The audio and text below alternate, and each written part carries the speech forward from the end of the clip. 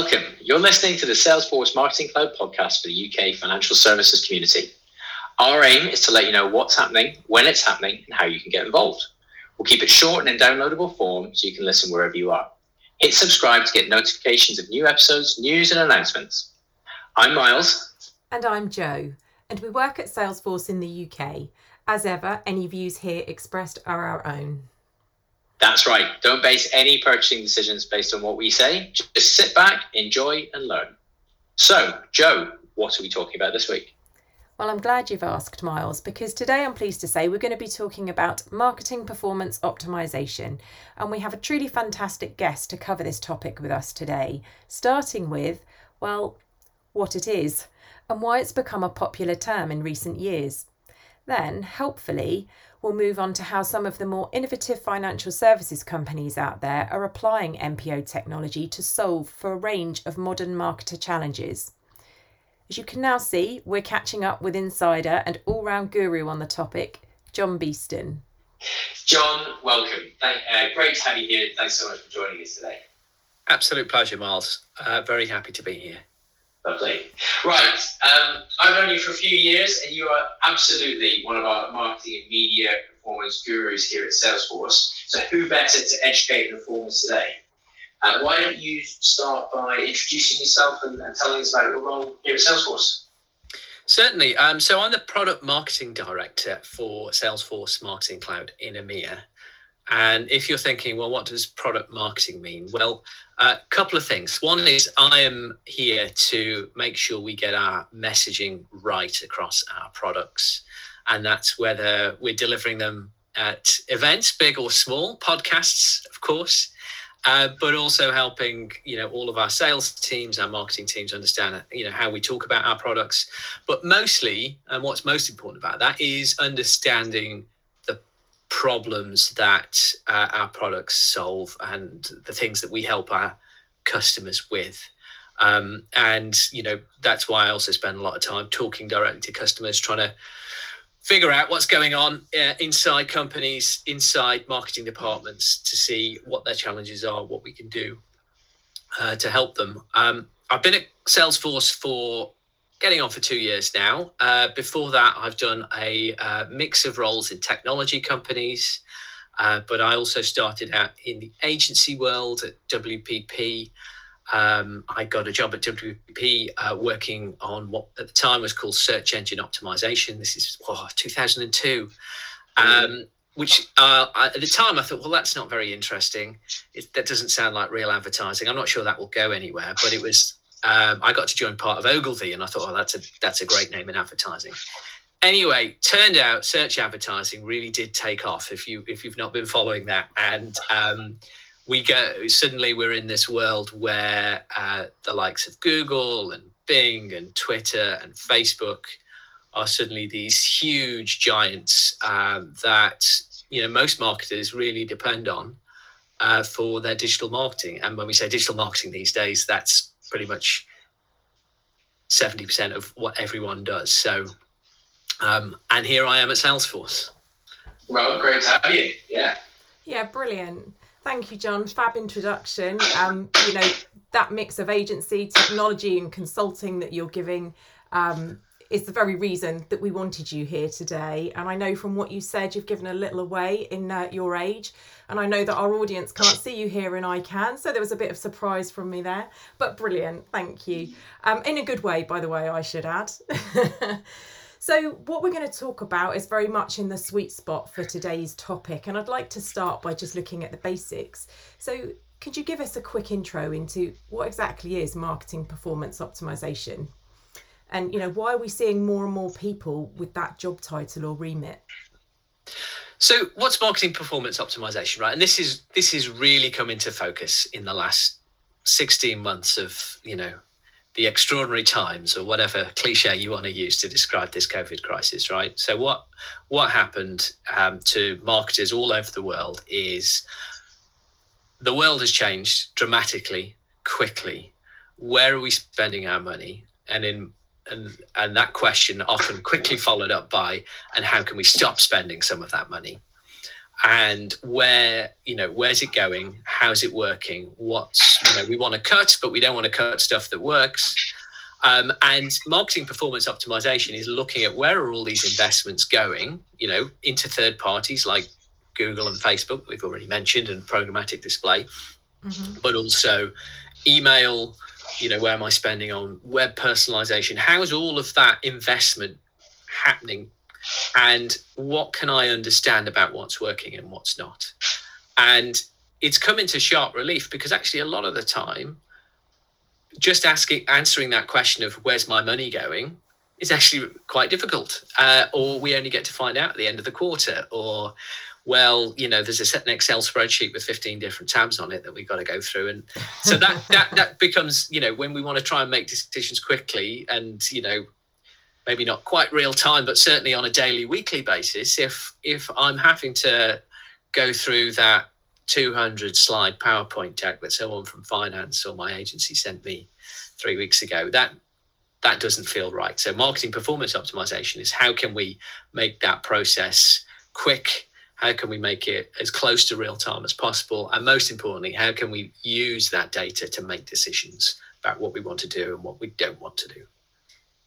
So that's interesting, because that isn't necessarily a new problem. Companies have always been trying to optimize their marketing and their media effectiveness. What do you see as the biggest challenges and opportunities that financial services companies are trying to solve for today through marketing performance optimization? What's changed? What's the opportunity now?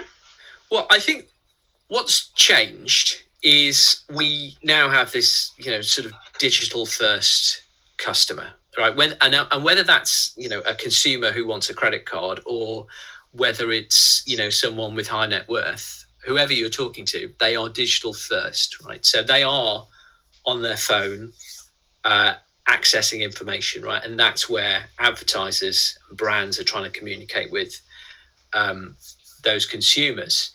And what's changed is because we're now marketing digitally and we can change things whenever we want to. This is not like we are committing a quarterly budget with a TV station, and we're buying that up front and we're done, right? This is where I can change things, and I can change investments, I can change creatives, landing pages, messages, all that stuff very, very quickly. The hard thing is just that wealth of data that's available, so much data. And that data doesn't necessarily sit within my company, right? It sits inside Google, it sits inside Facebook, it sits inside my ad server or my web analytics. And the hard thing is, how do I get that information out? How do I extract that data? But then how do I put it together and combine it so it becomes useful to me? And how can I do that quickly without spending, so much time manipulating it, cleaning it up, realizing that I've called it one thing over here and another thing over there. And, and I think what's really interesting when we've done research on this, we did some a marketing intelligence report, and it said something like, I think 43% of marketers who responded to that survey said they were spending a week or more a month just creating reports. Wow. Doing all of that by hand. And it's not that it's a waste of time, but it is surely not the best use of resources. And it's surely not why anyone started a career in marketing to do that. Sure. I mean, it really didn't take us very long to get to the heart of the issue, being getting your hands around the data. I mean, that's a really common theme with most of what marketers try to do. So what would you say are some of the really practical use cases that they might want to optimize for the biggest and quickest results, John? So there's some very simple things that marketers might want to do, and that's all getting away from marketing metrics. So if you're running a campaign, an email campaign, right, you've got open rates, you've got deliverability statistics, all super important. If you're operational, you're looking at that, you want to make sure people are getting those emails and they're opening them.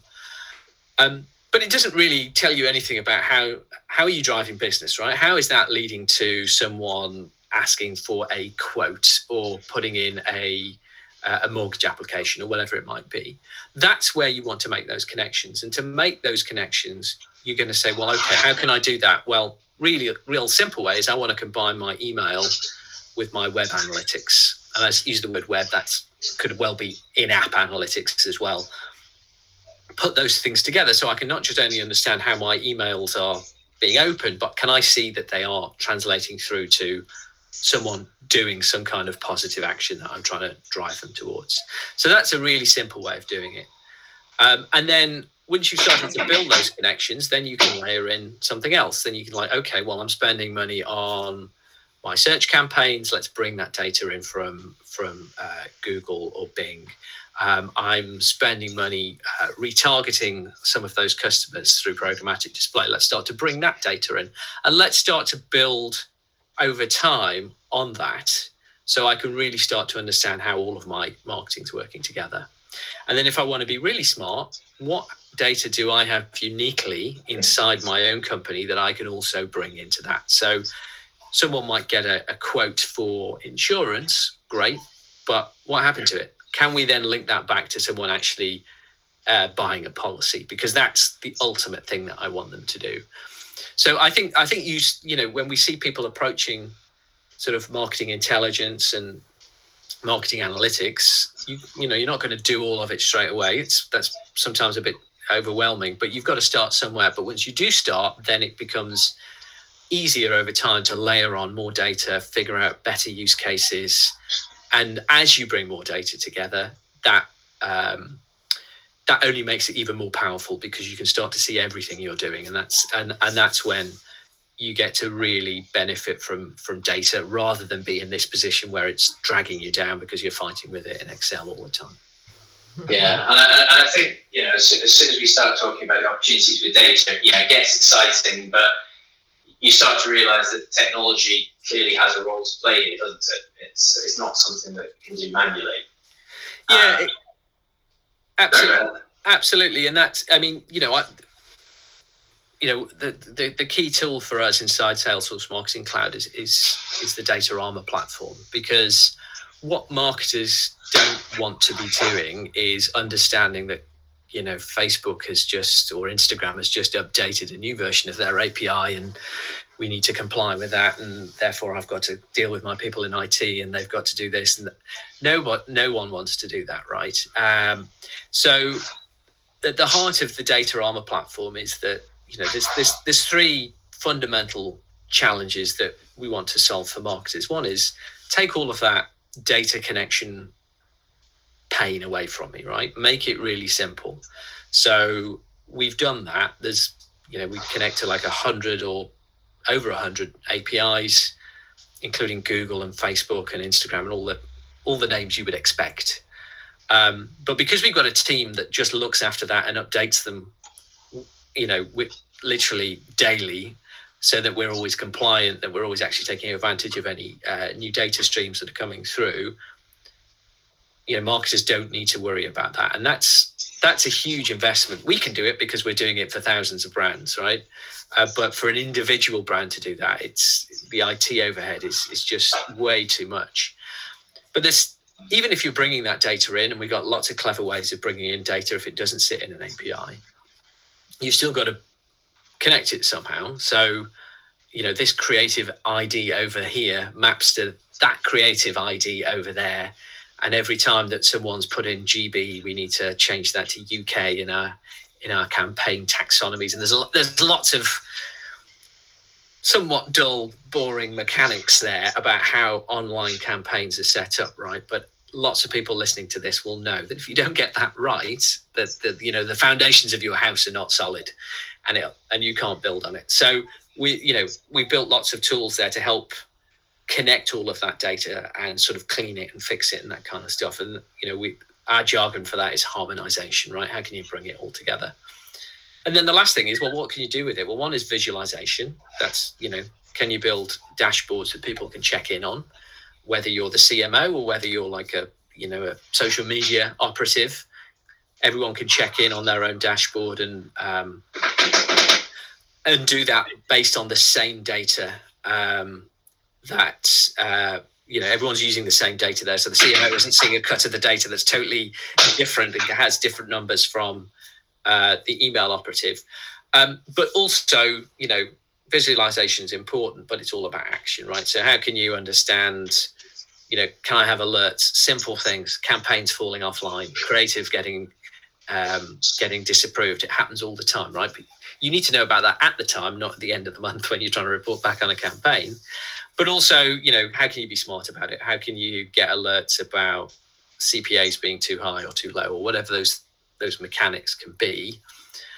And even to the point where you can start to run, how do we bring AI into that process? That, how can you run a bot over all of that data? There might be 1 million lines of data, which absolutely a human marketer could analyze over the course of several days. I'm sure better to get AI to just do that whilst you're, whilst you're watching the football or whatever, and let it highlight what the opportunities are for, creative optimization or platform optimization. So that's sort of the end-to-end use case we're really trying to solve with Data Armor, because then it frees marketers up to be marketers, to think why is that? Why are people responding to this and not that? What does that tell me about my customer? What does that tell me about my product, my competitiveness? That's what marketers are there for. We're there to understand humans, understand people's motivations, and we need data to be a really strong platform for us, not something that drags us back. So that's really interesting, John. And I guess one of the questions I've got is, when I speak to customers and they say, well, I'm using Tableau, I'm using Power BI, I'm investing in Snowflake, whatever the case may be, they've got huge data strategies and the marketing team feel like they're already being supported. What would you say in terms of, should there be a place for Data Armor amongst that? I think what's unique about marketing is that the sheer breadth of sources of data, right? So, going back to that research we did, we found that, marketers were using sort of, I think it's 8 or 9 platforms to manage their marketing investments across, I think it was 23, 24 different channels, right?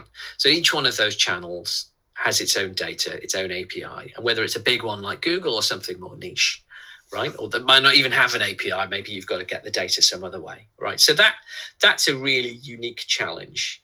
Normally, BI projects inside companies are all mainly based around the data the company already has internally, that it controls in its own warehouse, on its own database, and is structured in a way that you want it. As marketers, we don't get that privilege. If Google or Facebook decide to update the API or decide they're going to give the data or take this data away, basically we have to go along with that and we need to react. And that really does happen all the time. So that's uniquely difficult. And then just stitching that data together is hard. So, it might be an ad group over here. It might be, a campaign over here. The IDs are different. The currencies are different. All those things which, fall apart very quickly if you don't have a really intimate understanding of those ad platforms and what can connect and what can't connect. And that you can be dynamic with it as well, and you can clean that data up and you can put filters in and that kind of stuff. So that's really hard. And that's, Data Armor, we call that the magic in the middle. That's what's really driving that product, is that ability to connect to that data and clean it up. Now, there's going to be lots of occasions when you say, well, I like that marketing data, but I would like to see it in Tableau or Power BI or something else, alongside my financial data or my call center data or other stuff that I might have there. And that's perfectly reasonable. And that's why we make it really easy to extract that data as well. Once you've got that clean, harmonized marketing data, if you want to take that out of Data Armor and use it somewhere else, then yes, no problem. We've got those connectors. We've got great connector with Tableau, of course, but if you want us to put that on an Amazon server or or Azure or somewhere else, no problem. So, John, clearly really exciting opportunities there, and lots of great use cases. I think as a marketer, sometimes the data can be intimidating. There is so much data available today. Some of these tools can seem complex. Do you need to have a lot of experience in data and data science to be able to get the kind of results and do some of the things that you're talking about, Data Armor? I mean, data science is always great, and having those people available is always fantastic. But our assumption has always been with Data Armor that we're building for the marketing user, someone who doesn't necessarily have that in-depth knowledge of how it all fits together. They know data is important. They want to use it. They want to be smarter.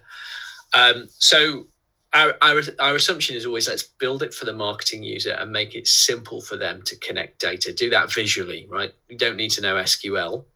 You don't need to code. You can drag and drop and connect things and click things together fairly easily. I think what's really interesting is, our more sophisticated and sort of our longer term marketers, particularly in financial services, actually have sort of invested in people who are, Data Armor platform owners. So they've built up that data knowledge over time and how these things fit together. And that makes it really easy then for them to roll out new dashboards, to integrate new data sources. And they've built on that level of sophistication. But I still don't think, the individuals I'm thinking of there, I don't think they would describe themselves as data scientists. They're not connecting SQL queries and, using Python or any of that kind of stuff. They are, they're sophisticated marketing users.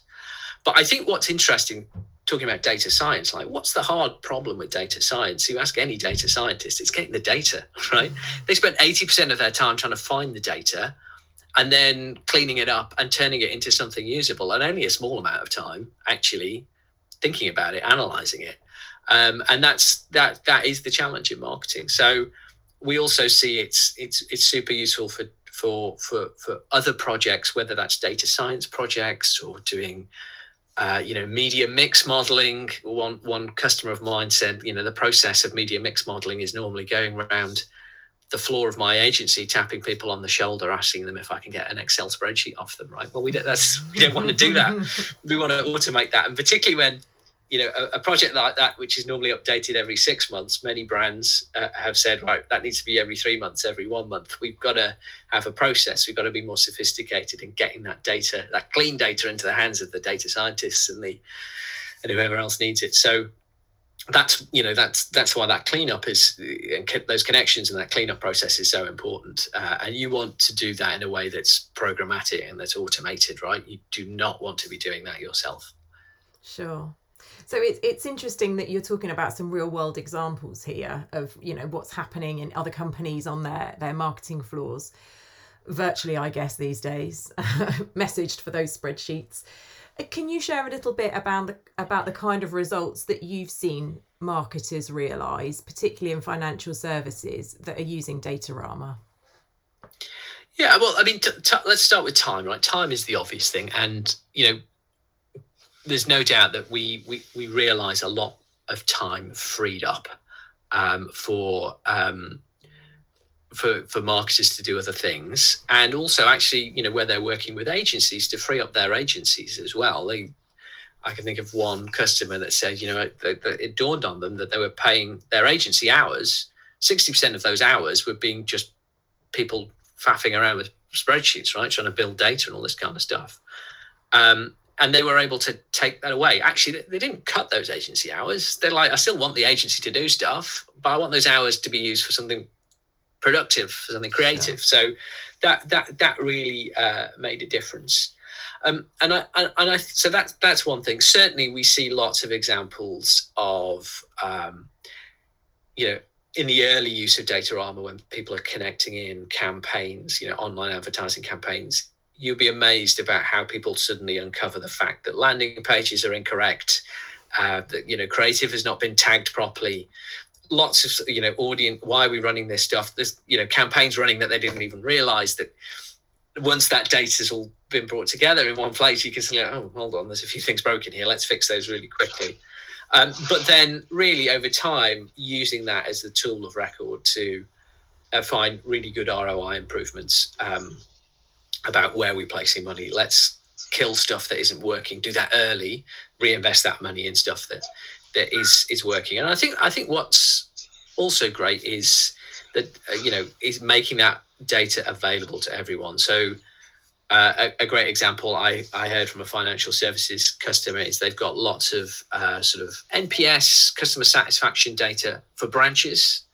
And what they've done is they've put that into Datarama and made that really accessible to every branch manager. So you can just, select your branch from the drop down. It will give you that information all about how satisfied people walking into the branch are. And they were able to push that out really easily. And then for people, regional managers, people further up the chain, you can see what does that look like in total for the bit of business I manage as well. So, that's all pushing the boundaries of the platform beyond sort of just media optimization and marketing optimization, but really helping lots of other users outside of the marketing department get access to that really valuable information that helps them do their jobs better as well. Perfect. Yeah, Sorry, I love that use case with the NPS, the branch managers. I think that's really, really relevant for right now. I think what's relevant about that is marketers are owning customer experience, and you can have a great, how do you make sure that if you're in branch, if you're on the phone, or if you're on the web or an app, that customer experience is a great one. How do you join that up? That is the big goal for marketers. Every time we talk to marketers, they own customer experience and they are tasked with that. So that goes way beyond the marketing department. Perfect. Brilliant. Thanks, John. I was just going to say, you made my point for me that ultimately, we're not just saving time and saving money and having more accurate real-time information. The bottom line is you're improving the customer experience. So, yeah. Yeah. Okay, well, thank you, John. It's been a really interesting conversation. If listeners want to know more about Datarama, what should they do? I think, the easiest thing, go to datarama.com, right? That's a good launch point. But I think, also if you search for Datarama on YouTube, we have such a great selection of videos. Each one is no more than 2 minutes. Animated videos just explaining what the different parts of the product do, what the different, some of our stories and that kind of stuff. It's a really easy intro to sort of stitch some of these concepts together.